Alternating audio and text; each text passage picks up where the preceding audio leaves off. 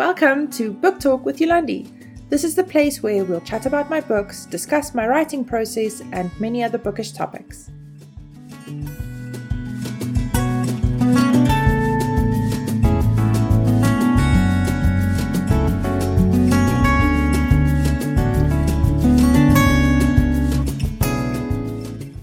Hi there, friends. Let's talk about dedications. Both my books are dedicated to amazing, strong women, and they deserve to be celebrated. I'm actually kind of shocked that I haven't blogged or talked about why I chose them for the dedications before, but okay. My creativity has been running on the dry side. Between extreme hyperfocus and random life stress, finding inspiration hasn't been the easiest lately, and all new ideas seem to have left the building. Luckily, past me had the idea to prep a list of ideas for writers on Instagram, to which I'll link in the description. And I don't want to shamelessly plug my own writing here, but I did loads of research for that post and it has some real gems thrown in the mix. It surprises even me that I haven't referenced my own list before, but here we are. And I promise to reference it in the future. Anyway, one of the ideas on the list was to post about dedications, and that item totally jumped out at me. It was such an of course moment. I actually grew a bit emotional. Because, you see, the ladies in the dedications of my books both mean so much to me. They filled my life with incredible joy and love, and taught me lessons that will stay with me forever. Sadly, both passed away, each while I was writing the book dedicated to them. So, I'd like to warn you that this episode will likely become a tiny bit emotional. I've practiced it a time or two, and I haven't been able to get through the script without getting all teary-eyed. But I'll try to keep it level this time. Also, there is mention of medical conditions in this episode. Not a lot, and not in detail, but I just wanted to let you know. If that kind of thing makes you uncomfortable, you might not want to continue listening. Okay. Let's get started. A Study of Ash and Smoke is dedicated to my Oma, and A Trial of Sparks and Kindling to my Aunt Flora.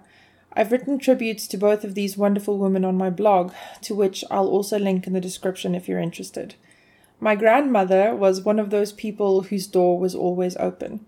She'd literally move the food from her own plate to feed guests, and was always ready with a word of wisdom or a hug. My aunt inherited this from her. She too would give her last cent if it meant brightening someone else's day. I have never known anyone else as charitable in my life. They were open and giving, gentle and kind, but fierce in their protection of the family. I relate a lot to my Oma. In terms of personality, we were actually quite similar. I think in the same way, we had same ideas about the important things in life. She was a bit shy, like me, but extroverted when she needed to be. She was an artist too. Her wood carvings are legendary, and I'm so grateful to own one of her works. She never finished high school. In those days, money was tight, and she'd been forced to work hard from an extremely young age. She'd known sacrifice and had known struggle, but somehow remained one of the most generous people. And maybe her knowledge hadn't come from books, but she'd been street smart. Also, she understood people. She knew where things were at. She had a whip-like sense of humor. Dry, but sly. She'd get this really naughty twinkle in her eyes, then drop this one-liner that had everyone in stitches. She always cooked enough to feed an entire neighborhood. I swear, I have never been in that house where there hadn't been leftovers in abundance in her fridge. I remember things like her routine was crafted around the airing times of her favorite soap operas. Oma could tell you things about days of our lives that the cast probably couldn't tell you about their own characters. She loved her soapies. The switch of her earpiece had a magical no bullshit filter. If she didn't want to hear a conversation, she sure as heck wouldn't, but she'd pick up on the things she wasn't meant to hear just fine. She used this specific kind of body lotion, the yellow Vaseline, that I now use because the scent reminds me of her. She was full of life. She had the most beautiful smile. She gave the best of hugs. She loved without judgment or boundaries. Everyone had been welcome in her heart. and my aunt inherited those from Oma too. Aunt Flora was universally beloved. She went out of her way to make everyone feel special. I don't think I've ever created anything that she didn't support. When I made beaded jewelry as a kid, she was the first in line to buy my product. When I wrote my first novel, she bought the first copy. When I'd completed my makeup artistry qualification, she made use of my services. Art, baked goods, whatever. If someone in the family was selling something, she was ready to support their dreams.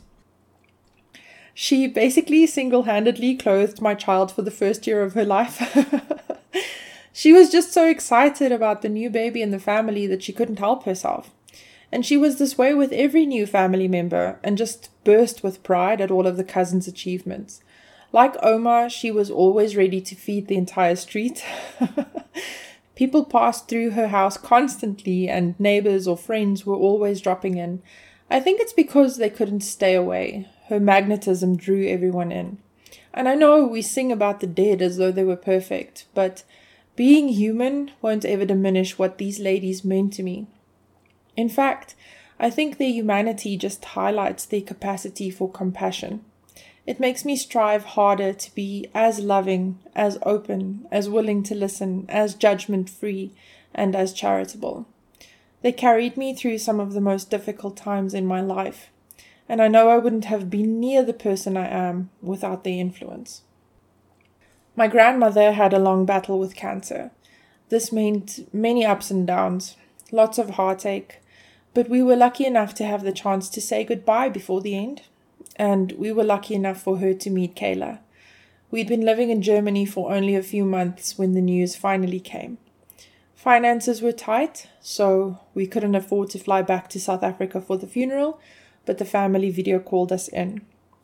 With my aunt, on the other hand, the news came out of nowhere. The most random of things had happened. She'd bought a pair of new shoes and they chafed her heel. The wound wouldn't heal properly due to diabetes, which led to a partial amputation of her foot, and from there on her doctors were forced to amputate more and more of her leg until she finally passed due to septicemia.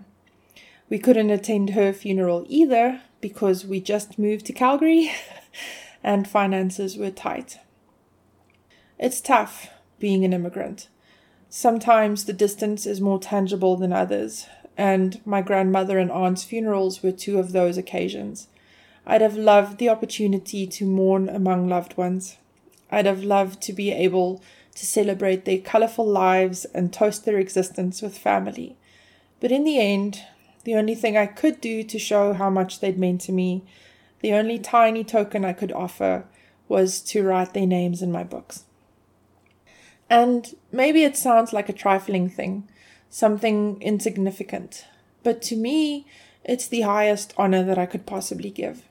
It's a 20 cannon salute kind of thing, a shiny golden award kind of thing. Because the books wouldn't have existed in the first place if these two women hadn't taught me that being kind and soft isn't a bad thing, that being a woman means more than doing what society expects of us. They taught me that strength comes with gentle eyes sometimes, that steel can be wrapped in caring words and loving hugs, that fighting for a dream has value, and that hard work will pay off. They taught me to surround myself with people who would stick by me no matter what, that loyalty has meaning, but that loyalty doesn't mean being walked over. They showed me that an act of charity can change the course of a life. And I honestly think it's their fault that I cry every time I kill off a character. I feel every bad thing that happens to the cast of my stories as though it were happening to me, because I had role models showing me how to live that way.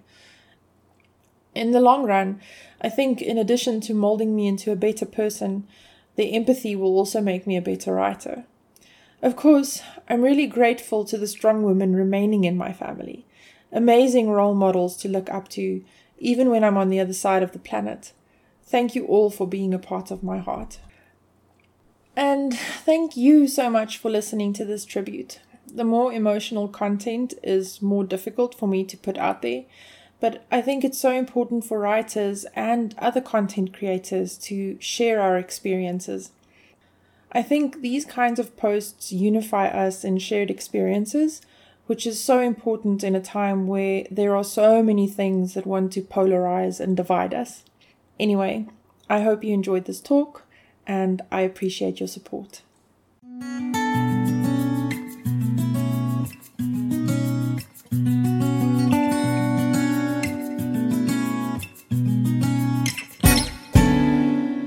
Thank you for listening to Book Talk with Yolandi. If you'd like to connect, I'm on Facebook and Instagram, and you can also find me on my website, www.yolandihorak.com. The music is River Meditation by Jason Shaw.